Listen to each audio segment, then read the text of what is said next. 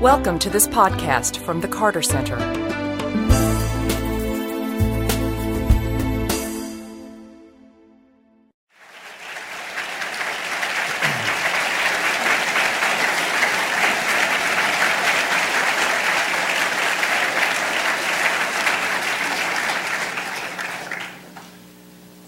Good evening. I'm John Hardman, President and CEO of the Carter Center, and it's... Thank you, President Carter and everyone. It's my pleasure to welcome you to the first of this season's Conversations at the Carter Center.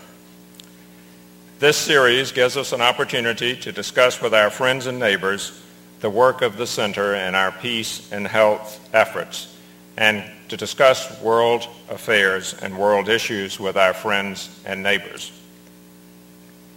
We encourage all of you to learn more about the Carter Center programs and about upcoming conversations at the center by watching past events and the current messages at our website, www.cartercenter.org/conversations. You can also subscribe to Carter Center podcast of this series in iTunes, those of you who know all that technology. A special welcome tonight to the Rosalynn Carter Mental Health Journalism Fellows, the Fellowship Board, the Mental Health Task Force members, our ambassadors and Legacy Circle guests, the Board of Trustees, our Board of Counselors members, and those of you who are watching from anywhere in the world. Tonight, we have the pleasure of hearing President and Mrs. Carter discuss our work, describe their recent travels on behalf of the Carter Center, and then answer your questions. I encourage you to write your questions for the Carters on the index cards that you were provided, and volunteers will be walking down the aisles to collect those written questions during the next half hour before the question and answer period. But we will begin tonight's program by sharing a brief video of our work.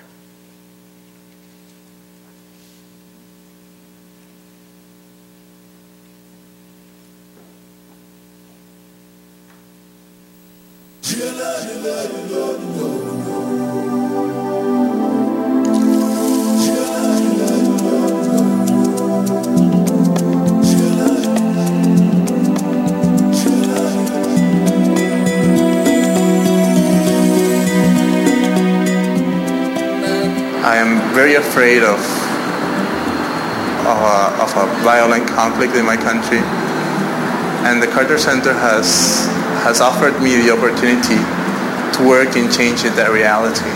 We are not passive receivers of goodwill and charity. We are people who are becoming empowered to deal with our problems. We are trying to strengthen the networks already existing here, and we are trying to strengthen the capacities of the Venezuelans to face their problems and to share with them tools and our knowledge. We are an independent, non-governmental organization. We're independent of the U.S. government. We do not represent the U.S. government. And that actually gives us an advantage. We have no control over economic sanctions or decisions of other governments. All we have is moral authority and reputation. And that gives us actually more flexibility. This is the first time Indonesians are allowed to elect directly their own leader. So they are now exercising their civil right to elect their leader. This is a very crucial work for an international institution to be here in Indonesia, because with their presence, for example, Carter Center, with their presence here, it will boost the legitimacy of this election. If we find it difficult to make our own statement because of political situation, then we rely on international observers to state our statements. I think that they give people hope. At least they give them hope that the operation itself will happen in the right way. The Carter Center is allowing really the people to express their voice. The presence of Carter Center and President Carter himself observing this election give the Palestinian more trust, more hope that this election will be real, democratic, and fair election. With international observers here, we feel safe that what people want is what people are going to get, not what the government wants. When the international observers are here, we feel confident that we are not alone here. I think one of the strengths of the Carter Center is that it focuses not just on elections, just that it has other programs as well. In Africa, the Carter Center is working on 5 diseases. They have in common the fact that they affect poor people in rural areas. They generally do not kill people directly, but they are debilitating, and all of them can be treated or prevented very effectively with tools that we have now. The uniqueness of the Carter Center programs is that it has addressed some of these problems that are particularly found in rural settings, and therefore has transformed the lives of many rural people. The Carter Center wants the country to be able to function on its own, and we rarely take ownership of the projects that we do. We want the local people and the local governments to be successful. This was once the highest endemic village for guinea worm disease remaining in Nigeria. This village of a little over 150 people has had 0 cases of guinea worm disease. Person by person, village by village, we're getting rid of this disease in Nigeria. I think there is a lot of respect and trust for the Carter Center. In recognizing the needs and in building hope, I think that the Carter Center is actually building power for the people, is actually building upon the capacities that the same people have to deal with their own problems and their own needs.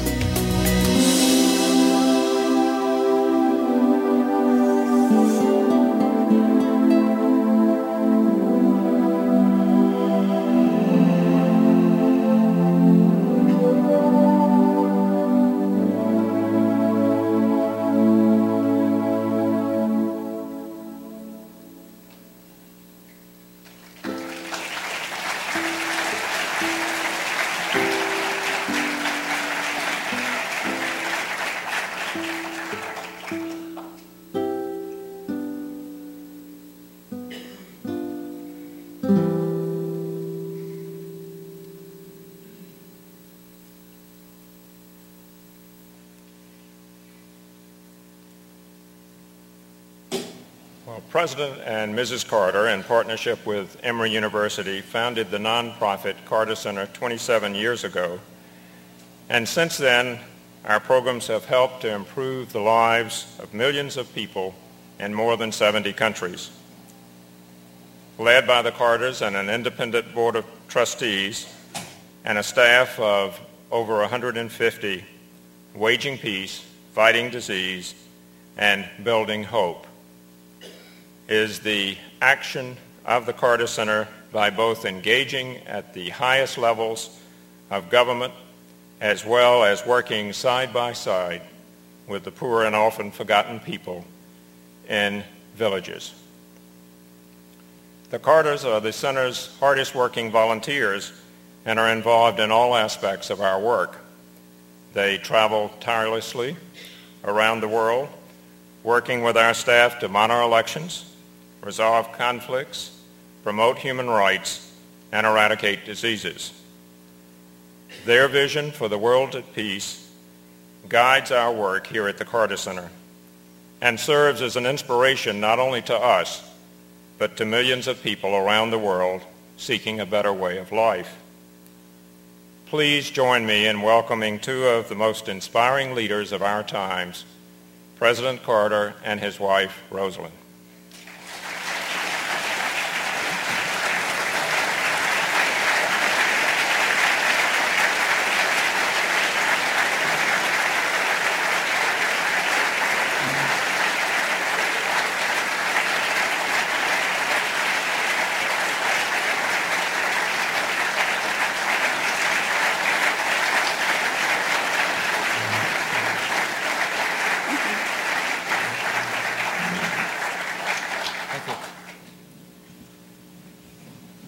was one word there that John used that I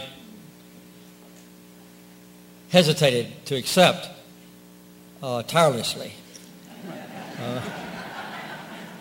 You should see us sometimes when we get back in planes about midnight after coming all the way from far around in the world, and at our age, tiresome might be a better word than tirelessly, but everything that is done here is really kind of invigorating and inspirational and adventurous and unpredictable,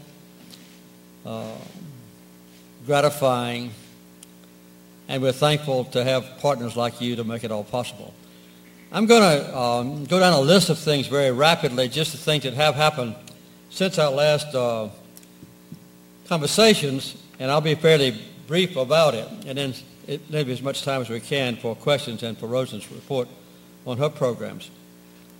The big thing is happening this year, of course, is the upcoming opening of the new museum, which will take place at 10:30 in the morning officially on the first day of October, which happens to be my 85th birthday as well.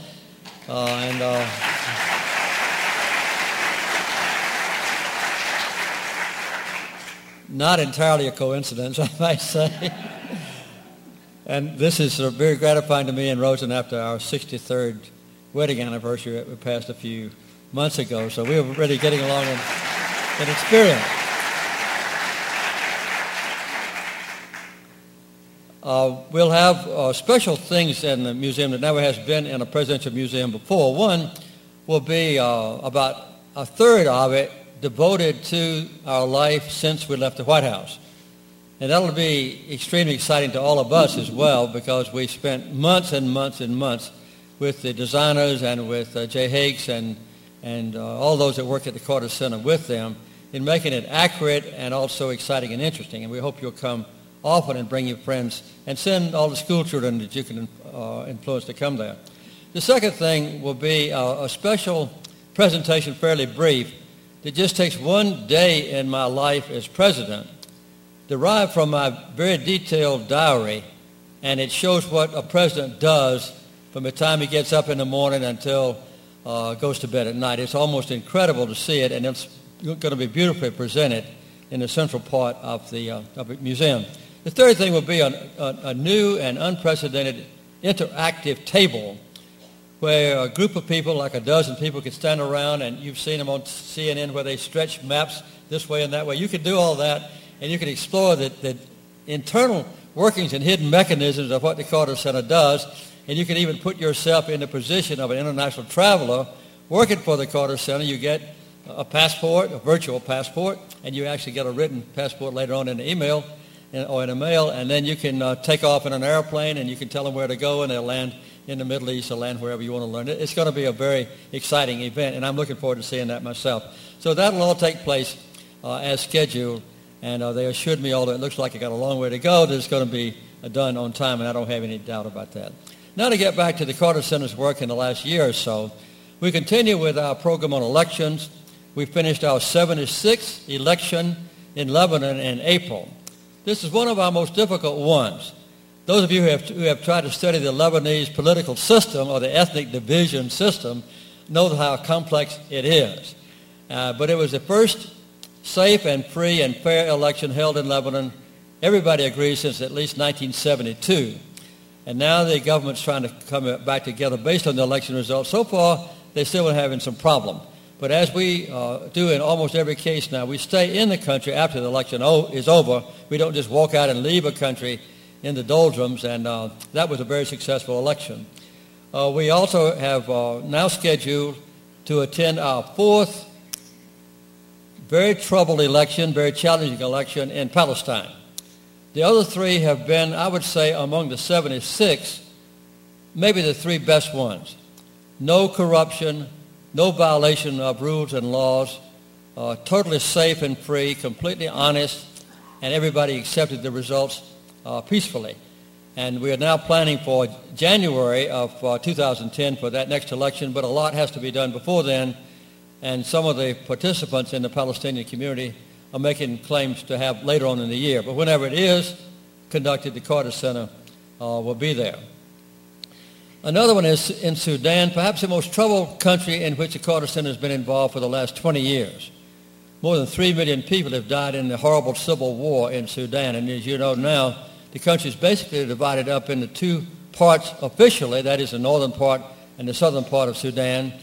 And in a few years, the Southerners will have a right to vote in a referendum to see whether or not they will become a free and independent nation of South Sudan.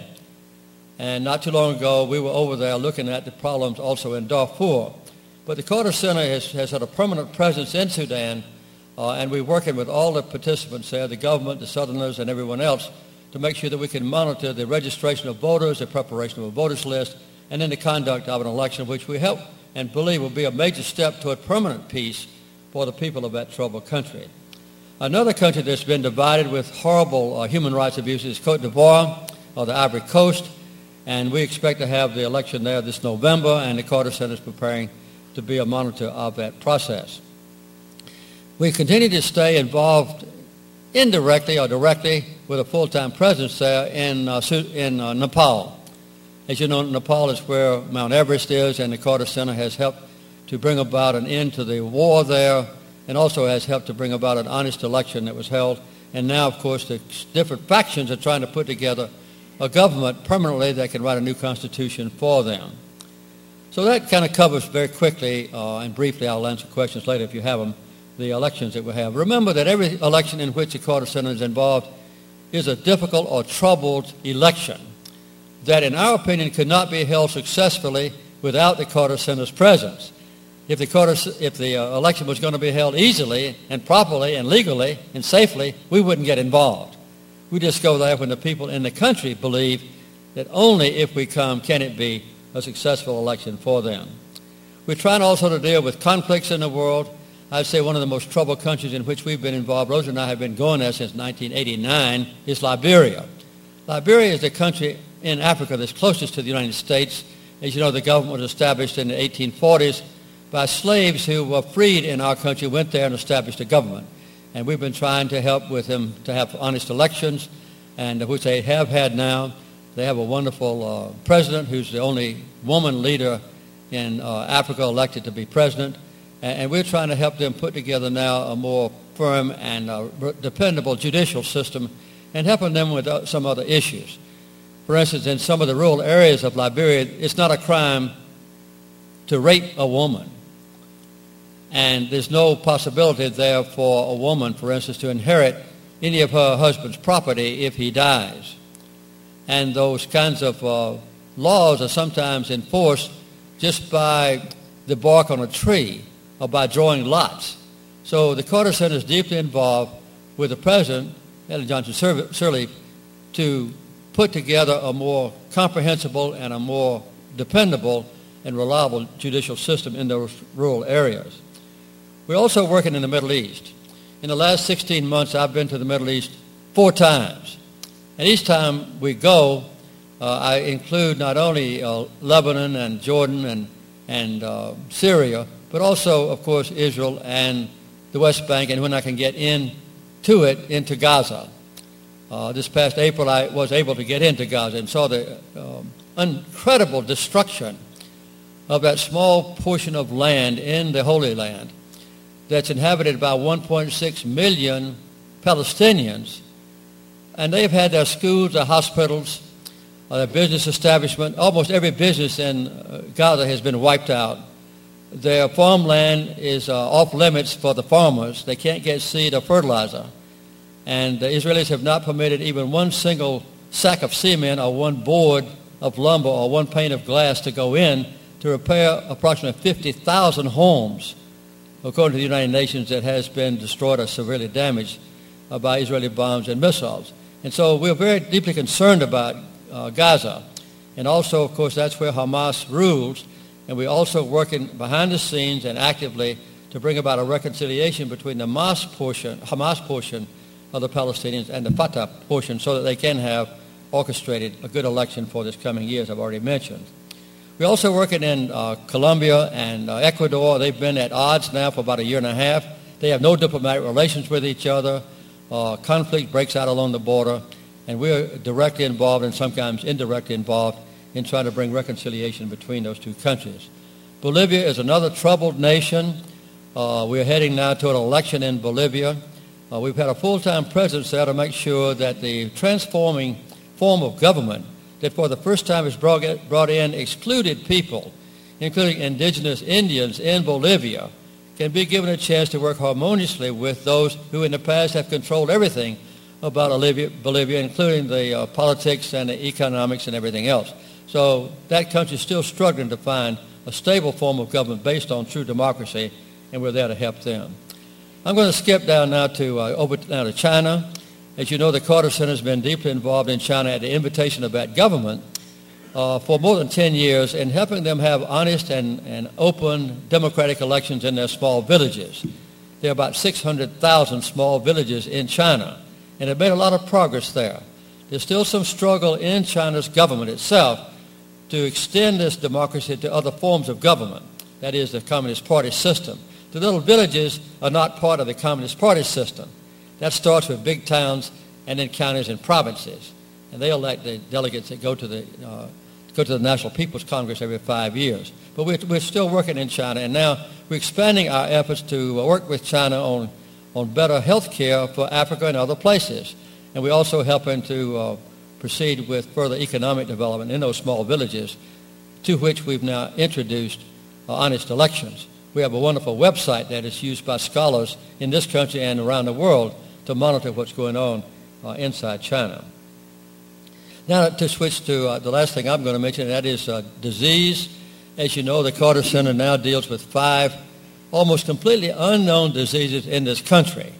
They have strange names with which all of us obviously have become familiar.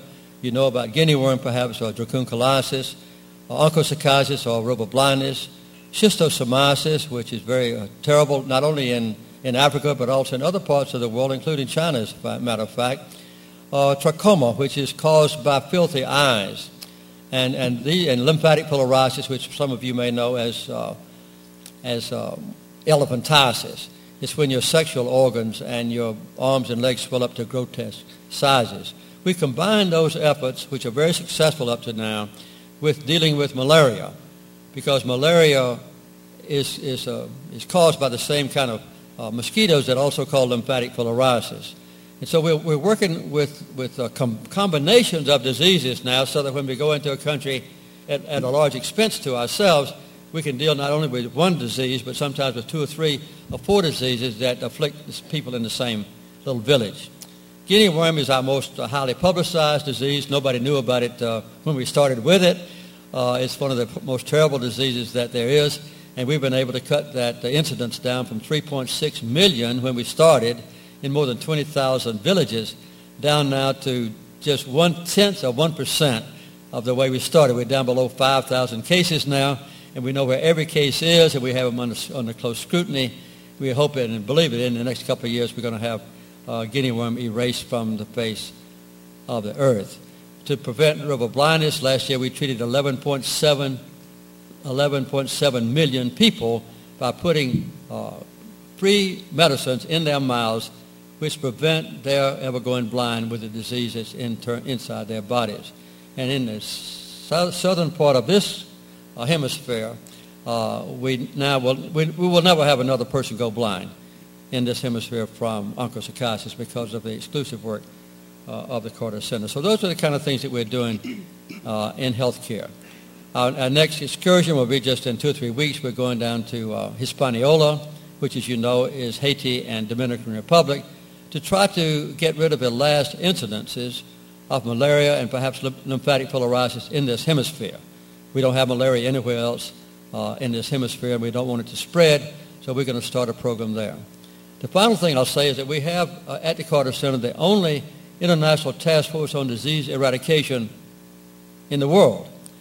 And that's a program that under Don Hopkins' direction works with many other people, and regularly we analyze every human illness there is. And we ascertain, because of latest technological developments, medical developments, and the status of those diseases, which one might actually be completely eradicated from the face of the earth with proper treatment and proper funding, or also which ones might be eradicated from a particular continent or country, and that's what this International Task Force on Disease Eradication does. So that opens up opportunities for us in the future as we succeed perhaps with guinea worm to take on another disease, possibly measles, where we'll start trying to eradicate measles from the face of the earth. And now I'm going to turn the program over to the number one boss at the Carter Center and the one whom we've been waiting to hear from, and that's my wife, Rosalynn. Thank you.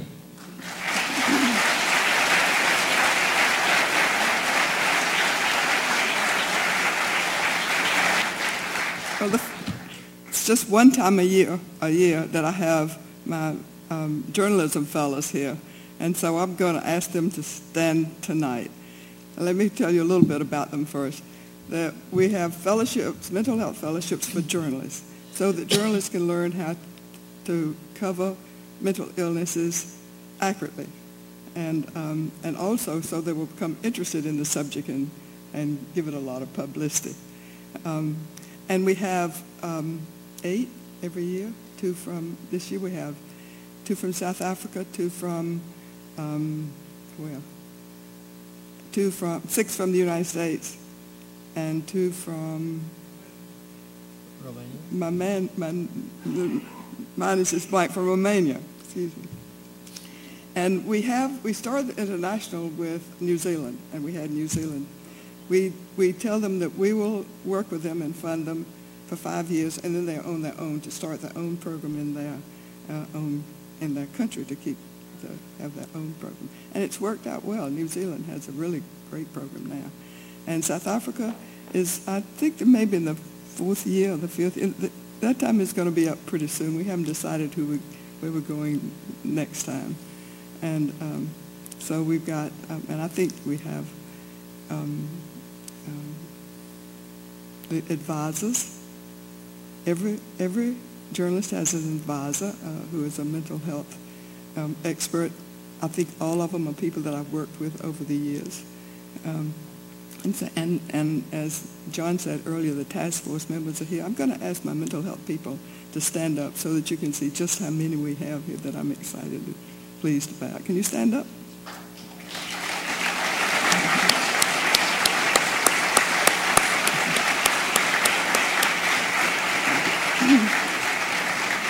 This is kind of a special year in the journalism program, because this year we passed 100 journalists who've been through our program.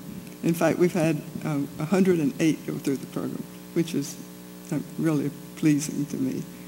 Well, we have a lot going on in the program. In November, we have our annual symposium. And this year it's going to be on preparing for healthcare reform.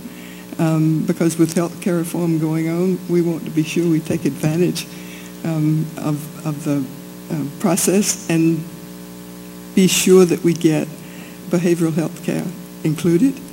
And one good ally we have is Michelle Obama, because she's interested in PTSD in our soldiers, veterans that are coming home. And so that's what the subject of our symposium is going to be. And also Georgia has just a terrible mental health system.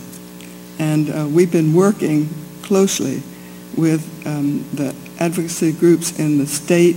In fact, we have gone beyond just the mental health advocacy groups. I spoke to the pastors, the Atlanta Pastors Association one day, to get all of the religious community in the Atlanta area involved in supporting us in our work with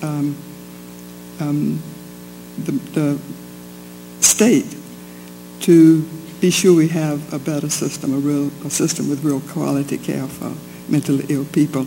Over 130 people died in I think it was the adolescent, wasn't it just the adolescent, children and adolescent hospitals, psychiatric hospitals, in the last, just from patient neglect, things that they should not have died from. And the Atlanta Journal-Constitution had a big expose, and they were under court order, but just as the Bush administration went out of office, they solved the case. I mean, they gave the judgment, and all they said was, to be sure, well, it's probably a little more complicated than this, but what they said was, that you have to be sure people are treated right and they get follow-up service when they leave the hospital. Well, we didn't like that because we want more specific things, and so that's why the mental health community is really joined together. We had sessions with the police forces and the Sheriff's Association, just get all kinds of people in who are not normally involved to be working on that. And also Bazelon Center for Mental Health Law is involved. And the Justice Department, we actually got a judge that was on our side. And so we hope that we're going to have a better mental health system in Georgia in the future. Jimmy talks about the things we did and about going to Bolivia. He does. We have some really interesting times. And one of my favorite times was going to see the peasants in Bolivia, the ones that wear those beautiful outfits with little black hats on. We met with a women's group, and they were really strong women. I mean, they were demanding, and it was fun because they were sitting there all chewing cocoa leaves, and they put them in the mouth, and then they were talking and talking. They were strong, and anyway, we had a good time. They actually passed me some cocoa leaves. And I was really disappointed because it didn't give me a buzz at all.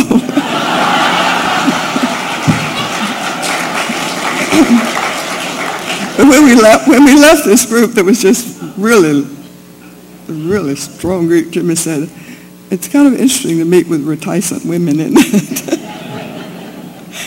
But we have a lot of fun. It's not all work on these trips, but it is so interesting to meet so many wonderful people. And I went with Jimmy on the trip to Israel and Palestine. And I had my own schedule. He was with another group. And lucky for me, I had my own schedule because I was able to take Karen Ryan, who's the head of our human rights program, with me, and I met with human rights workers in Israel and in Palestine. I went to a center in Israel, the Israeli Center for Treatment of Psychotrauma, and it was exciting. In fact, I met a man there that I had known in the past who's working there now in Israel. They treat anybody that comes in, whether they're from Palestine, anywhere. But what happens is very few people come in. And so then I found out the name of a woman who is a member of the Knesset that is responsible, but not responsible, but she's the one that knows about people coming from Gaza and the West Bank coming in for treatment. And very, very few come in. And she was really nice. She's not been in the Knesset long. She told me that everybody that could get out of Gaza was treated. Well, I knew that was not right, and so later when we were talking to some human rights people, they said that Hamas did at one time not let them come out. And she had said Hamas didn't let them come out. But that was just for a few weeks. And now there are just so many people who are sick and really seriously ill who cannot come out. And so we have an office in Palestine. And we told her we'd get her in touch with our person there so she can know what's going on. And I hope that's going to be helpful. We also met with different people who, like the ambassador to the Palestinian Authority from Egypt, and he's helping us get some students out of Gaza. There's so many students there that have scholarships to American universities but can't get out to go to school. And they also now they won't let them come from Gaza into the West Bank to go to college. So I met with people. I went to a refugee camp once, and actually they had been attacked in the night. And the woman who's running it now is a third-generation refugee, and she was telling me that she said it was just attacked last night, and they'd been up since midnight because that's when they came in. It was about 9 o'clock in the morning, I guess. Then who attacked them? Who attacked them? the Israelis came in and took 4 people out, and they fired fire, and I asked if it woke them up, and she just laughed. Anyway,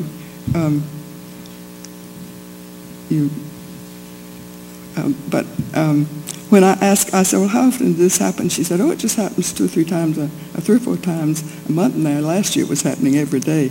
So, it seemed to me that she feels like they have a little bit of relief, which was kind of interesting to feel that was relief. Also, are you going to tell them about going to burying? We're going to have questions soon. Okay. But 2 other things I want to tell you, because one place I went was the International Center in Bethlehem, and the man who runs it is, I think he's Lutheran pastor. And he said you always hear bad things on the West Bank, so we're going to tell you some good things today. And he had 15 young people there that he called it training, well, he said I'm just training a new generation of leaders. And he had these young people who were working, some with children, some with elderly, developing leadership in Bethlehem, in that area of Palestine. So there were some good things going on. One other thing was in the Bethlehem area is a man who is well known, Mustafa, whatever his name is, has these centers all over the West Bank where he's mainstreaming people with disabilities into the children, into the schools. And they had people from all over Palestine, mothers and fathers with some of their children with disabilities, some with mental health problems, and one had MS. And they all told stories about how they'd not been able to get help, and now that they were getting help. It was really emotional for me to see. So I'll stop talking so that we can answer questions. John?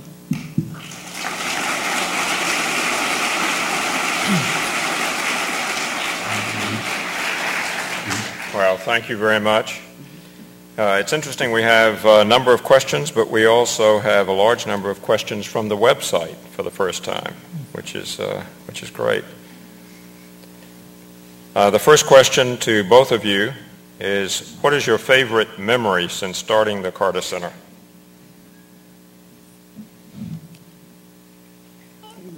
I think my favorite memory is the visit to a small village just outside the capital of Ghana, in Accra.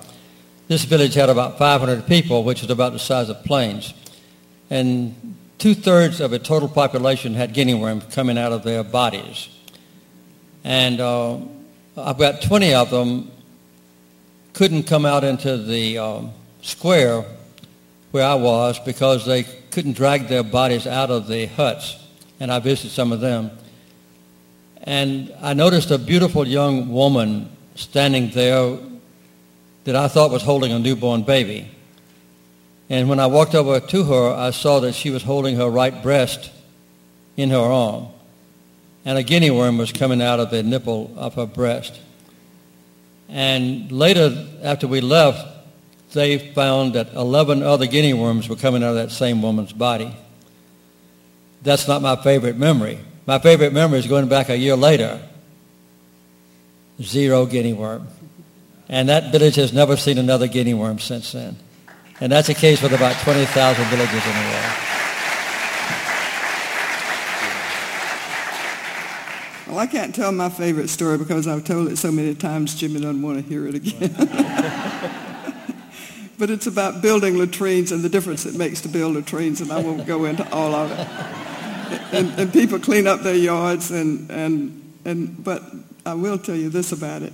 In this area of Ethiopia, we started in 2004 toward the end thinking that we teach them. We sent one person, I think it was a tropical disease center in London, but he taught them how to build a latrine. And we thought they might do 10,000 before the end of that year. They did 89,000 before the end of that year because the women got excited. And now, and we teach them also to wash their faces, which they've never thought about. And now in this area of Ethiopia, we have, they do it themselves. We teach them how and they do it. They have built over 500,000 latrines. 375,000. 375. 375,000. Okay, That's the well, latest figure, but it's close. Close. No, but I was just saying what you said the last time I listened to you. We built more than 500,000 in Africa, but in Ethiopia alone, 375,000. Okay, well, I thought it was in the same area, but anyway. And they're still building. 350,000 is good. They're still building. But anyway. Yeah, still building. Are you through? We're still building, but what I started to say is that to teach them to wash their face, that asked this one little girl to show Jimmy how she washed her face, and they had sticks tied together around so that a gourd sat in it, and she pulled the stuff out and washed her face. And now the teachers in this whole area of Ethiopia check the children's faces every day to be sure they've washed them. And I think that's just a really, really good thing that the Carter Center's done. So. Great. And they'll never go blind. Do you see an end to the Israeli occupation of the West Bank during the Obama administration? If we are ever going to have peace in the Middle East, the Israelis will have to withdraw from the West Bank. That's a key question. So the question could be, are we going to have peace during the Obama administration? When I was president, Menachem Begin at Camp David promised me that they would not build any more settlements in the West Bank until all the peace processes were over. So there is an opportunity for the Palestinians and Israelis to negotiate to leave some of the Israeli settlers in Palestine where they are. And this is one of the recommendations that has been made in the past. And with just 2% of the land in Palestine, just right adjacent to Jerusalem, basically, about half of the total Israeli settlers live there. And if I were in charge, which I'm not, I would advocate leaving those 2% there and swapping 2% of the land that Israel owns to the Palestinians. And then with that 2% of the land swapped, you could build a corridor to connect Gaza with the West Bank, which is a distance of about 27 miles. And then the Palestinians could have a railroad and a highway that goes from one part of their territory, that is Gaza, into the West Bank. So I would say that unless Israel is willing to withdraw almost completely from the West Bank, with that small exception I made, we will never see peace between Israel and its neighbors. I might add one other thing. About 60% of all Israeli citizens for the last 30 years have said they are in favor of withdrawing from the settlements in the West Bank in exchange for peace. But there's a hard core of Israelis who doesn't want to do it, and so far they have not done it. I hope they will.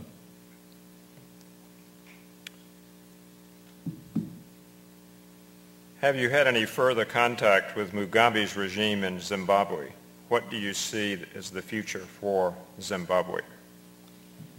Well, one of the things that happened when I was president in those ancient times was in 1980 we formed the democracy in Zimbabwe to replace the totalitarian apartheid regime of Rhodesia. And I was very excited back in those days when Mugabe was elected in an honest and free election. After about a dozen years, though, he turned into be a horrible oppressor of his people and terribly corrupt. We went down there this past year. He wouldn't let us into Zimbabwe, but the key people came out to meet with us. And since then, they have formed a coalition government with his major political opponent who actually won the election last May. And they're now trying to put together a fragile government that has made some progress on controlling inflation and maybe will open up some hope for the future. The future best prospect is to have an honest election for a change and to let Mugabe step down and either live in exile or stay in his own country with some honest leader guiding the people of Zimbabwe. This is a country that has tremendous potential. It was known back in the early days of the Carter Center when we had a major agriculture program there. It's kind of the breadbasket of that part of Africa.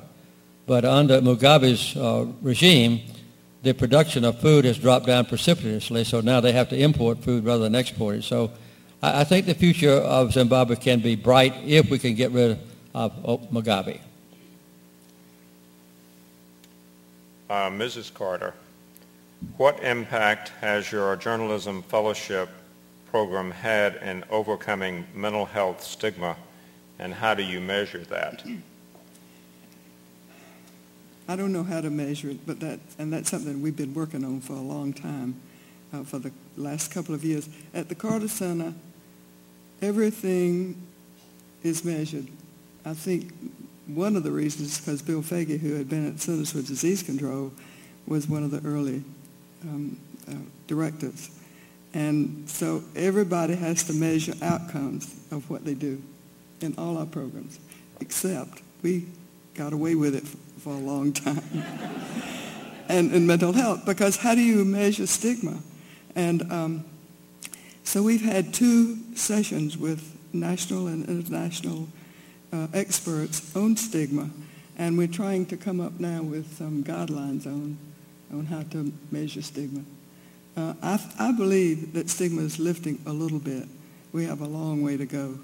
But I think young people are more willing. In fact, in our meeting yesterday, we had a pollster, and she said that people are more willing now to go to mental health professionals, they have found, than in the past. And that's a good sign. But she said also that people now, more than in the past, associate mental illness with violence. And that's a really, really terrible thing that's happened. But I do think that, of course, mental health is covered a lot more now than in the past, but we still have a long way to go. But measuring it is very difficult, and we're really working to try to find some guidelines. And I think we're getting close. Right. So. It's slow, but progress is being made. I think progress is being made in overcoming stigma, and I think our fellows have something to do with that. Right. We think so. Both of you look terrific. Both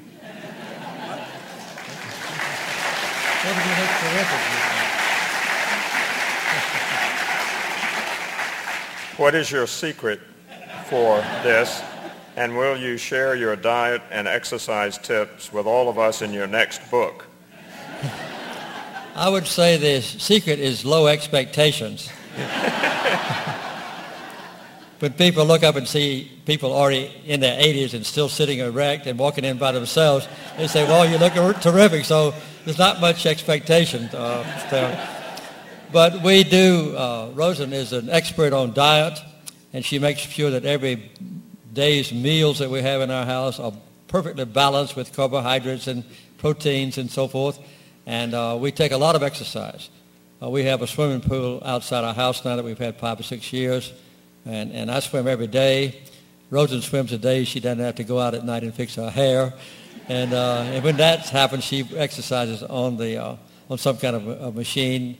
And we ride bikes a lot, and so we stay in good condition. And we've just been blessed with, I would say, pretty good companionship that helps both of us get along when we have some trouble. So we have a good life, thanks mainly to what the Carter Center has done to re-stimulate us and to give us a gratifying existence. And we stay busy. We stay busy, that's for sure. Very busy.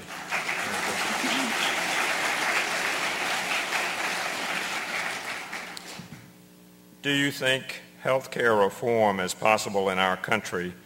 And if so, what solutions do you recommend? Yes, I think it's possible. And I don't think there's any doubt that this year President Obama and the Congress will pass some kind of health reform legislation so they can say we passed health reform. This is a long-time effort.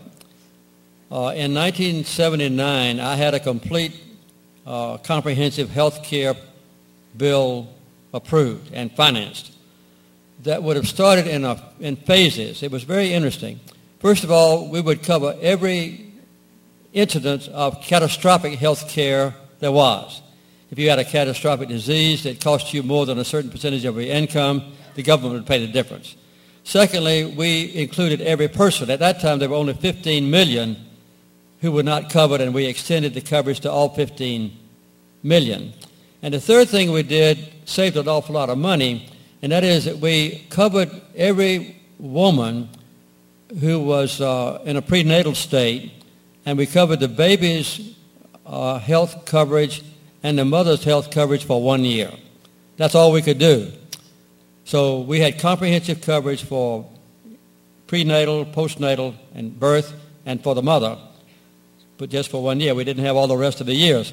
But our plan was to extend it from then.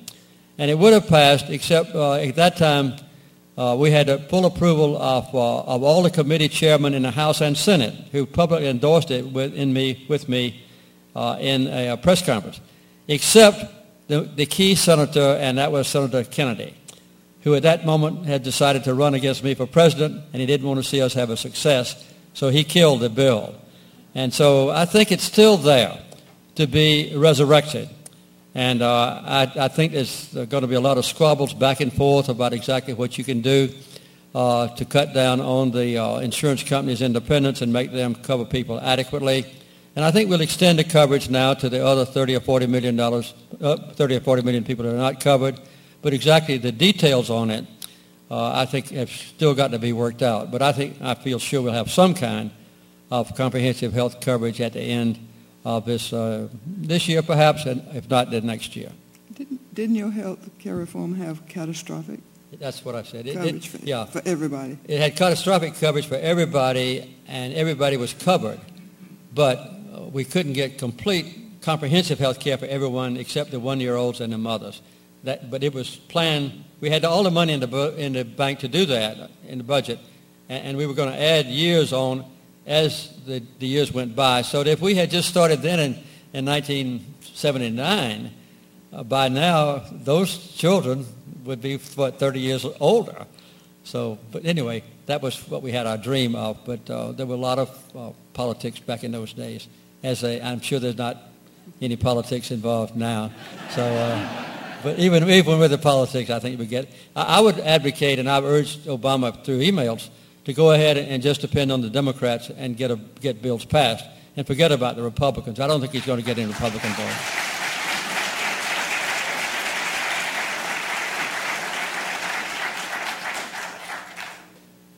What role should the United States play in advancing universal human rights?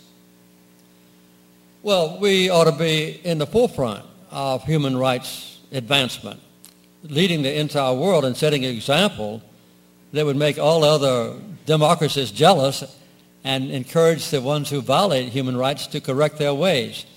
And I think in addition to that, we should use the full resources and influence of the United States to punish the oppressors who take human rights away from their own people.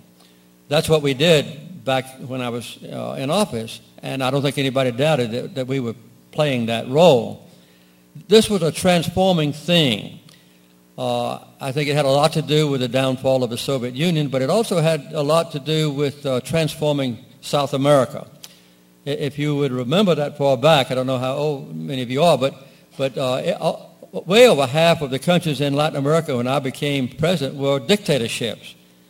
Chile and Argentina, Brazil, Peru, Ecuador, Paraguay, I could just go down the list. All of them had military dictatorships. Now every one of those is a democracy. And the reason is that they adopted human rights as a prime commitment and then built on that to build their own government. Before that, Democratic and Republican presidents were in bed with the dictators because of economic benefits.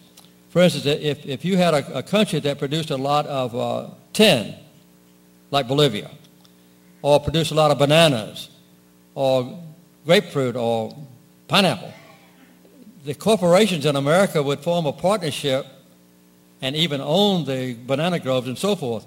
And so our government would form a partnership with the military dictators to make sure that the corporate profits poured into our country.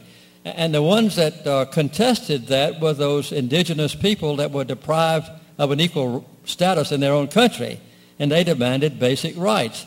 And they were generally stigmatized as communists under the influence of Cuba. And this happened in the Catholic Church, where liberation theologists, so-called, were stigmatized by Rome because they insisted on the basic rights of the poor people that attended the Catholic Church. So it was a difficult thing to do. But I think now that Bush has gone out of office and he's quit the deliberate violation of human rights in our country, now we'll see President Obama and the Congress and the U.S. courts move back toward a complete commitment so that once again the United States, our country, can raise a high the banner of human rights as an inspiration to every other nation on earth. That's what we need to do.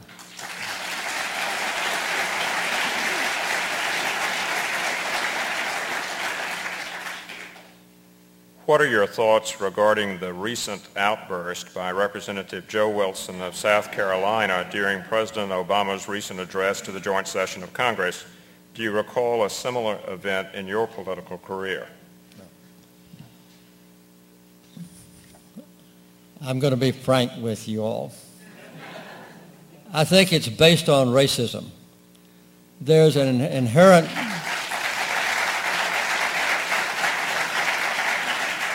There is an inherent feeling among many people in this country that an African American ought not to be president and ought not to be given the same respect as if he were white. And this has permeated politics ever since I've been involved in it back in the 1960s, not only in the South, but also in many places throughout the nation. And the outbursts that we see, the scatological language, the sign that I saw on television last night, we should bury Obama with Kennedy, for instance. And Obama is a Nazi. And Obama's picture with Hitler's mustache on it. Those kind of things are not just casual outcomes of a sincere debate over whether we should have a national program in health care or not. It's deeper than that. And I had a long discussion about this today with Brian Williams. And I think that that's what has happened, unfortunately, in our country. I believe it's going to be self-correcting.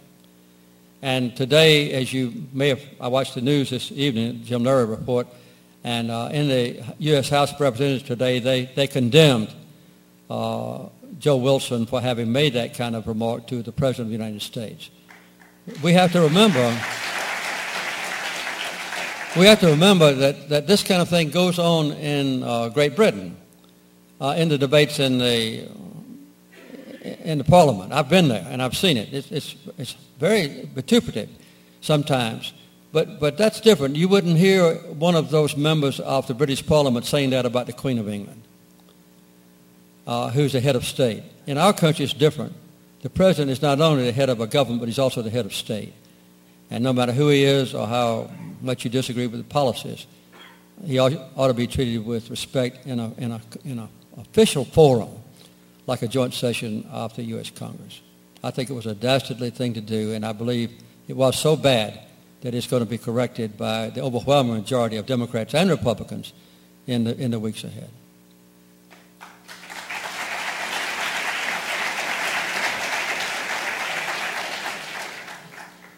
Regarding the center's public health projects, could you explain about how you approach villagers who have a different concept of illness than we do in the United States? In other words, getting sick from spirit loss versus our biomedical concept of disease.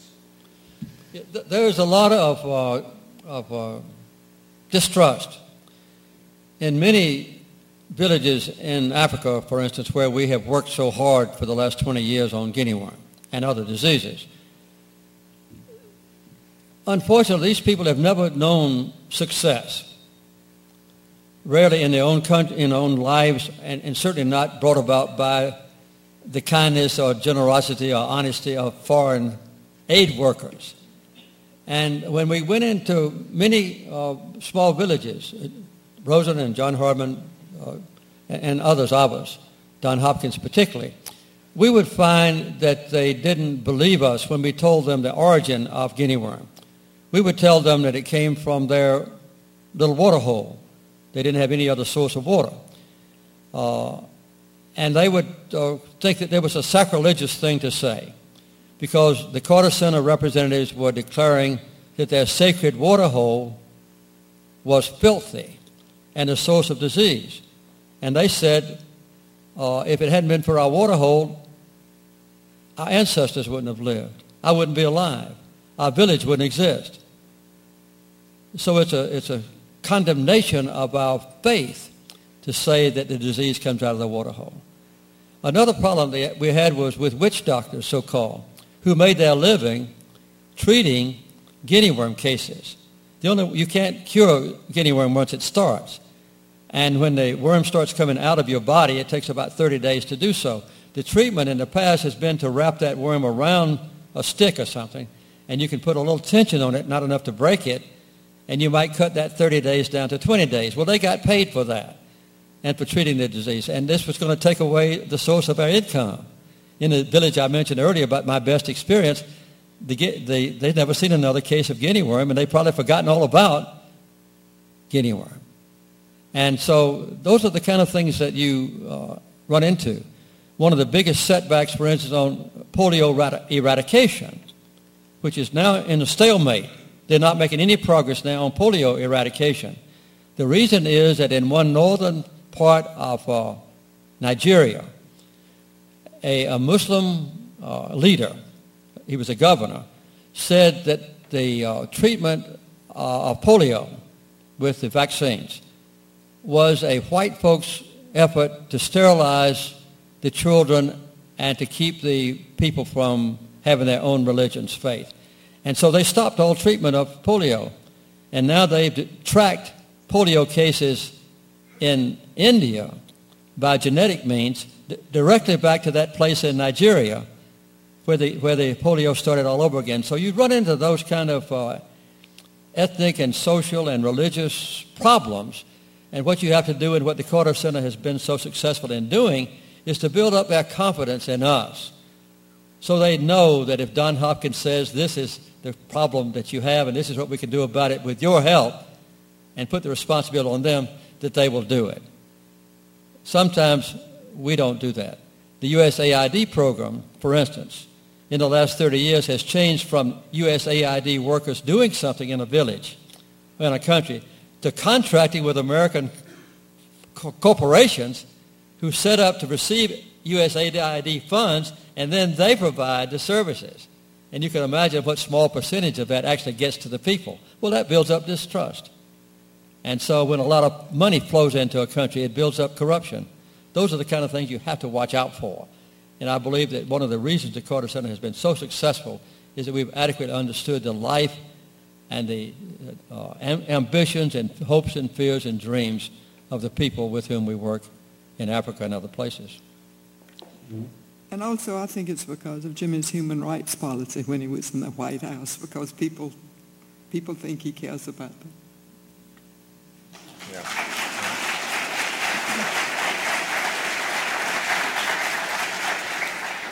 The next question is from a 12-year-old.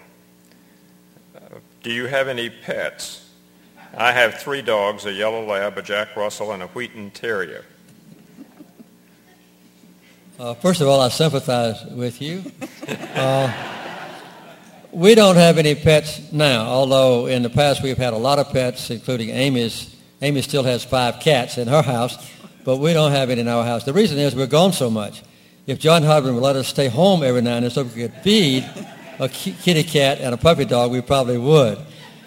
Before I went to the White House, ever since I was back home from the Navy, I always had at least 2 or 3 trained bird dogs. And we generally had a cat to keep down the mice around the house. But when I finally went to the White House, I gave away my last bird dog. I had to put down one. I wrote a poem about it, the best poem in my book, by the way, which is still on sale. The name was Fort. But at this moment, we don't have pets because we just are not home enough to take care of them. Right? But it was after we got home from the White House we had them too. Yeah, Amy had cats after we got home from the White House for quite a while. And we did too for a while. We had dogs, 2 birds. Then the Carter Center started taking us away. Right. What, if any, reform is occurring related to U.S. elections, and will the Carter Center monitor U.S. elections?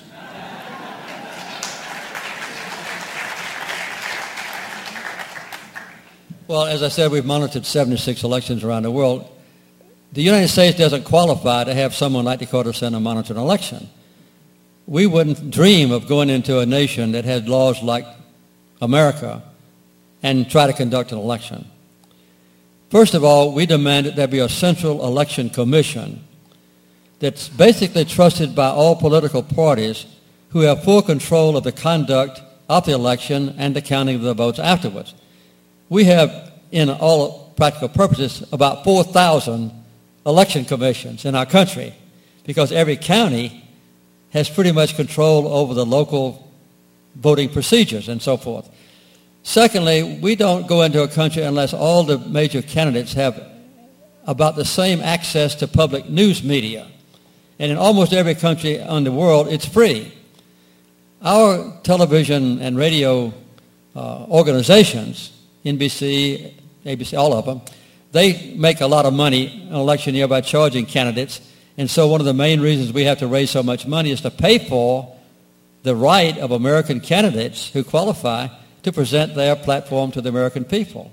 So there are a lot of things that we wouldn't do. After the 2000 debacle in Florida, where Al Gore won the election nationwide and also in Florida, but the Supreme Court ruled the other way, there was an election commission set up that I headed in partnership with Gerald Ford. And we made about 85 recommendations. And for the first time in American history, the U.S. Congress interceded in the election process. In the past, they had said this is a states' rights. They passed a major bill called HAVA, Help America Vote Act, H-A-V-A, and it transformed a lot of the voting procedures in America. One of the things most memorable is the touch screens or the electronic voting. A lot of other things as well, like registration. We had some remaining problems in 2004. President Ford was not able to serve, but Jim Baker took his place representing the Republicans, and I served again. This was a program that was orchestrated by American University as a staff, and we made 85 recommendations on that case. One of the recommendations, for instance, is to have a touch screen and a backup paper ballot. So everybody will know when they vote, they can look at the paper ballot and say, this is the way I voted, and then put it in the box, and you can count it later. A lot of countries in the world do that. Venezuela's been doing that for 5 elections. But so far, the Congress has not been willing to touch America's very foul election procedures on a national basis. I would say, though, that many states, now I can't give you a number, have adopted the recommendations that Jim Baker and I made with about 50 other people, and they are putting it into effect state by state. So there's been some substantial improvements. But as far as reforming the American electoral system, no, and it really needs to be done. I'm inclined to over-answer questions, and I know that you realized that before you came tonight, so I'm not going to apologize. What is the relationship of the Carter Center to the Center for Disease Control, and when it comes to the eradication of diseases? Well, the Carter Center started, you might say, in partnership with Emory University on the one hand and with the Centers for Disease Control on the other. For a long time, I was the head of the Carter Center, the only one. But then we got a full-time director, who was Dr. William Fagey, who had been the director of the Centers for Disease Control. And so with his dual knowledge and the tie between the two, we became very dependent, increasingly dependent on the Centers for Disease Control. So some of our key people who have become involved, particularly in the healthcare part of the Carter Center's work, came from the Centers for Disease Control. Some have even served for a number of years at the Carter Center and then gone back to CDC. I would say the most notable example of that, in addition to Bill Fagey, who went on to the Gates Foundation, has been Don Hopkins. Don Hopkins was the expert in the Centers for Disease Control, not only for guinea worm, but also for smallpox.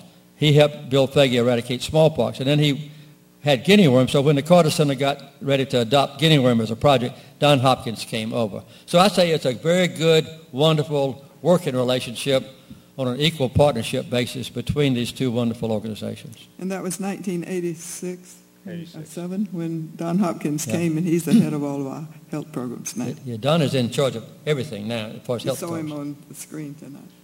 And Don had been deputy director of the Center for Disease Control before coming to the Carter Center, Right. so we had strong leadership. I know that you visited Bolivia and spoke with President Morales in May of this year. Those of us who work in and for Bolivia were very hopeful that this might lead to an improved situation in the diplomatic relations between Bolivia and the United States. Where are we in that process, and do you see an exchange of ambassadors in the future? Well, I do see an exchange of ambassadors in the future. This grieves me very much that we don't have diplomatic relations and good working relationships with Bolivia. There's no doubt in my mind that when Evo Morales was elected, with a clear majority, by the way, one of the first times in history that Bolivia has seen that, he came from nowhere. He was the head of the coca producers organization, and he had about 3% in the public opinion polls the first time I went to Bolivia. I spoke to the Congress there. He was a member of the Congress, and I had a chance to meet him, and I liked him. Then in the next election, he was running for president, and the U.S. ambassador went to Evo Morales' home district and condemned him, and his public opinion jumped up from 3% to 23%. And he was almost elected then. In the next election, he got a majority. I like Evo Morales very much. He's a down-to-earth farmer type, indigenous Indian. He knows about peanuts. He's been to my peanut farm. I'm just giving you his highest credentials now. And I think he's tried to elevate the status of the formerly deprived people in Bolivia, as is going on in many countries around Latin America, including El Salvador, including, you might say Venezuela, including Ecuador, where formerly excluded people have now pushed forward and taken over political power. And the power structure, some of them very wonderful people, are being challenged for the first time. And the United States government in the past has basically been in bed with the power structure for our own economic and political benefits. And these upstarts are not very popular quite often in the State Department. So I hope that Morales will be less militant. When we were there for our last trip, we met with him and all of his people, and then we went down to the southern part, kind of the eastern part of Bolivia, and met with the 5 governors who are his major opponents, and they represent the former power structure. And we spent some time with them. They're going to have an election in December, basically between Morales, who's likely to win, but with his opponents having an equal chance to prevail, with members in the parliament and so forth. And the big problem now is, can they get an electronic voting system and voter registration system based on fingerprints in time? The Carter Center is deeply involved in this. So I hope and expect that the future will see, maybe after the December election, full and normal and friendly relationships develop between our two countries. It would be to the advantage of Bolivia and also our nation. And Evo came to Plains and went into the peanut fields, and now he's not demanding, but he's just insisting that Jimmy goes to his cocoa field. So when he goes back, I don't know how you're going to go with that, get away with that going. Well, if my wife can chew coca, then I can go to cocoa field.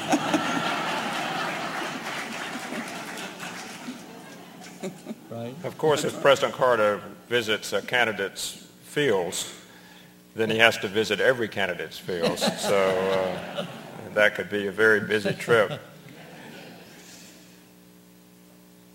Many countries in Africa are still struggling with good governance issues.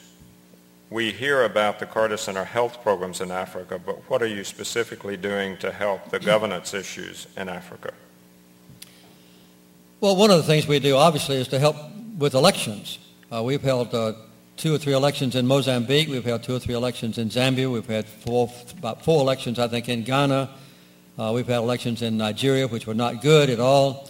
We've done the same thing in Liberia 3 or 4 times. We've been in Ethiopia and held elections. So we've done this in a number of countries, trying to make sure they have democracy and know what democracy means.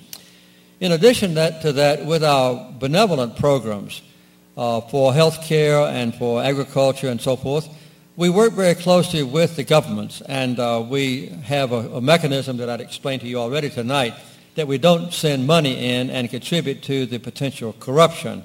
And I think we've kind of set an example for them of proper relationship between the leaders of a nation, quite often who came out of the revolutionary background. They were the ones that overthrew the colonial powers from Europe, or either they're the second generation of doing that.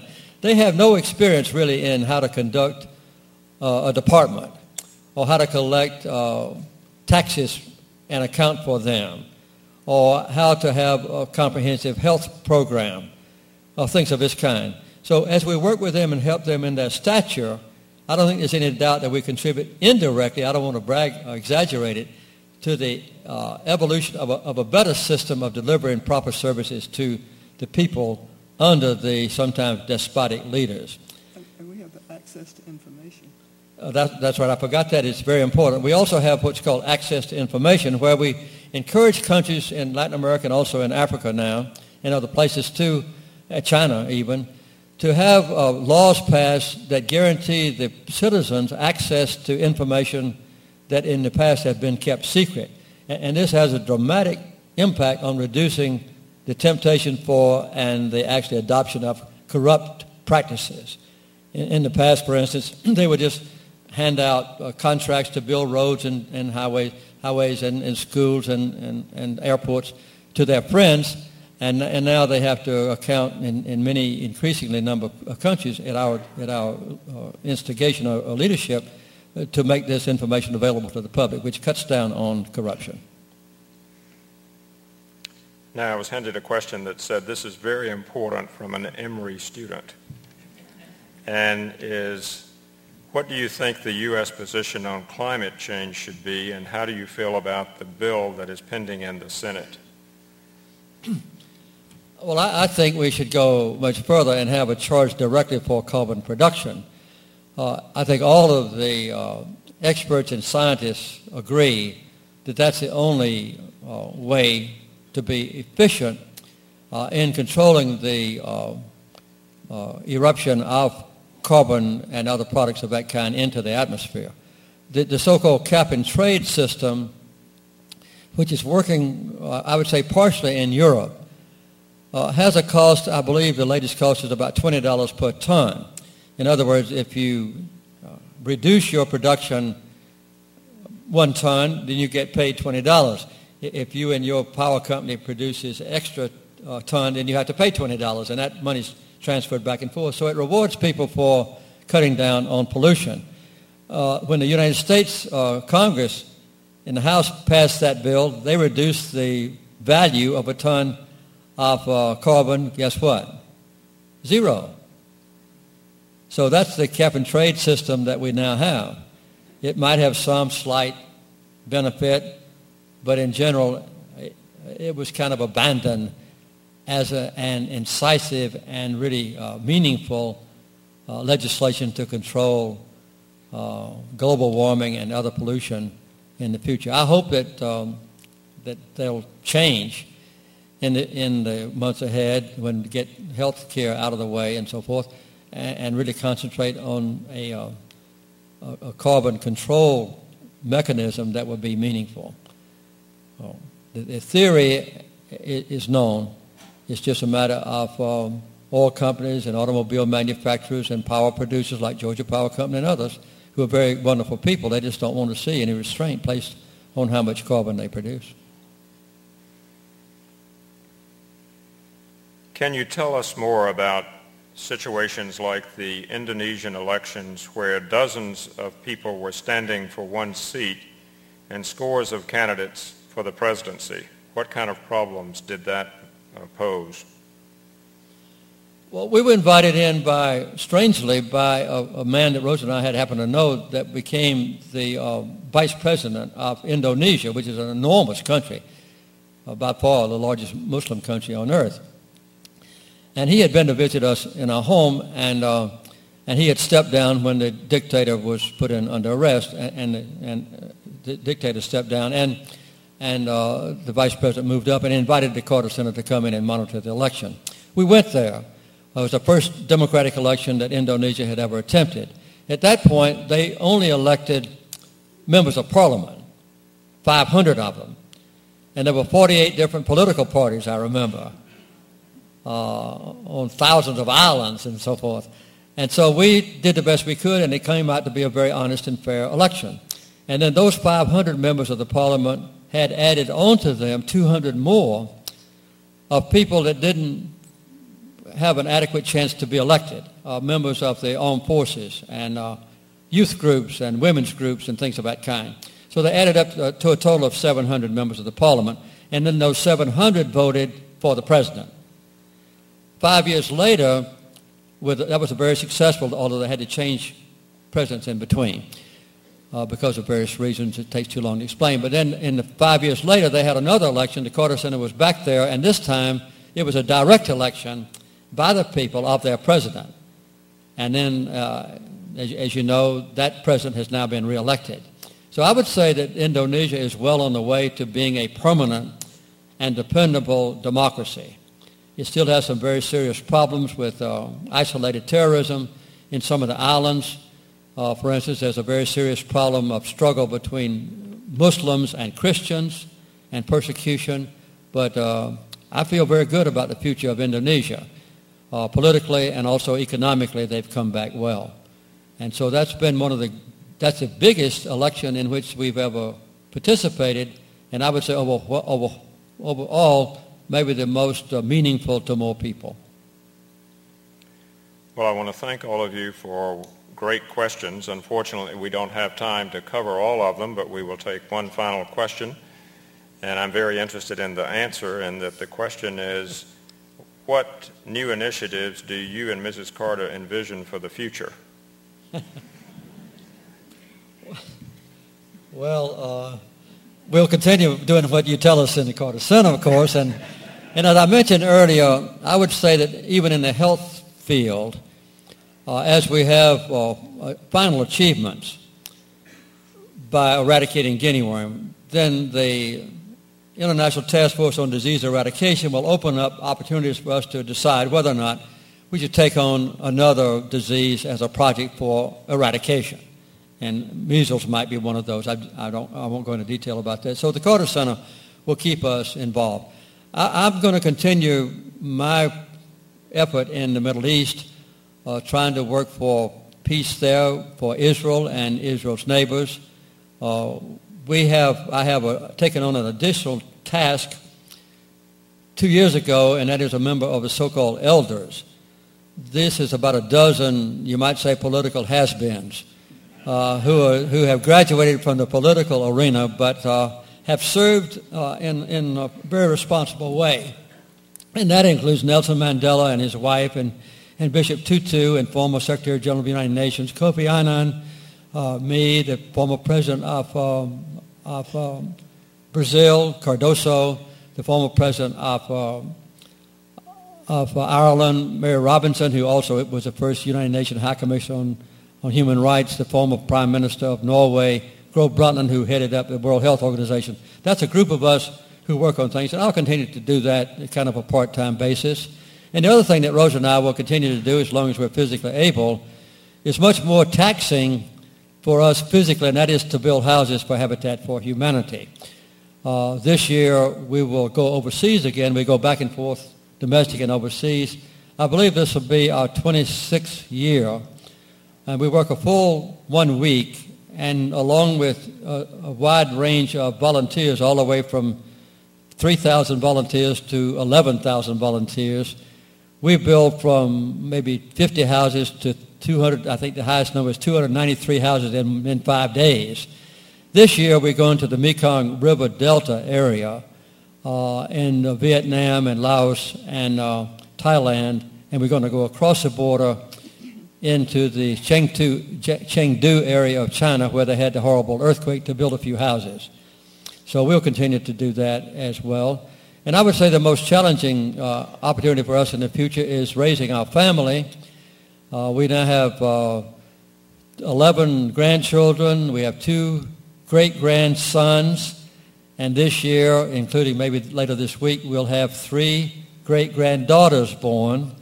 And these are the first girls born in our family in 22 years. So we'll have our hands full, as you can see, in a lot of ways, raising 3 brand new great-granddaughters, all of whom I'm sure will be competing with each other for the best clothes and the most beautiful and the most attention from their great-grandparents. At least I hope so.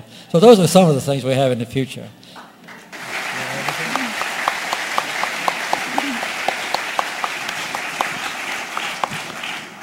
Well, the mental health program has a primary care initiative that we are launching, trying to train primary care doctors in the Southeast how to recognize mental illnesses, and then when they recognize them, who to refer them to. And we're also beginning a mental health program in Liberia.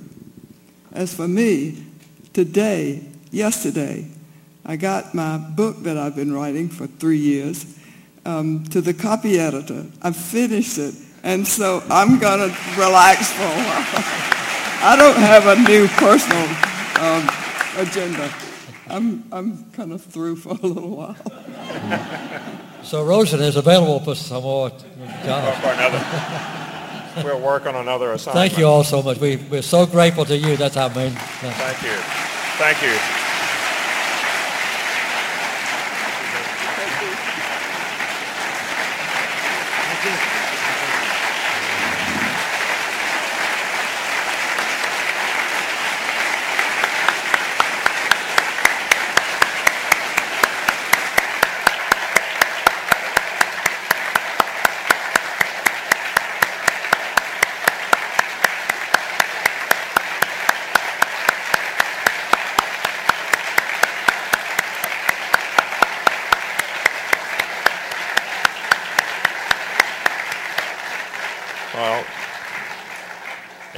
A few closing announcements. Special thanks to President and Mrs. Carter for taking the time to be with us, and also special thanks to you for your interest in our work and learning more about the work of the Carter Center and problems facing not only our nation but our neighbors around the world. The next program of the Carter Center Conversation Series will be October 28th, and it will be the Carter Presidency Revisited. A panel of scholars will assess the relevance of the key policies of the Carter administration and what that relevance is to today. Speakers will include Kevin Mattson, who is the author of What the Heck Are You Up To, Mr. President? Also, Museum Director Jay Hakes, who authored a Declaration of Energy Independence, and Steve Hardman, the Carter Center Director of Research and Faculty Assistant to President Carter.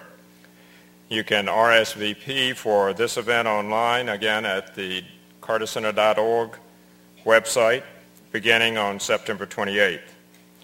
We also hope that you will visit the new museum at the Presidential Library and Museum, which is being completely redesigned and opens on October 1st, President Carter's 85th birthday.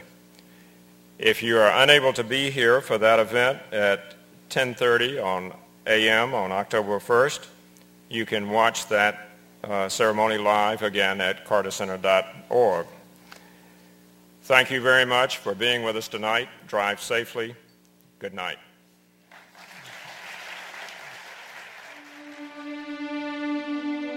This has been a podcast from the Carter Center. Online at cartercenter.org.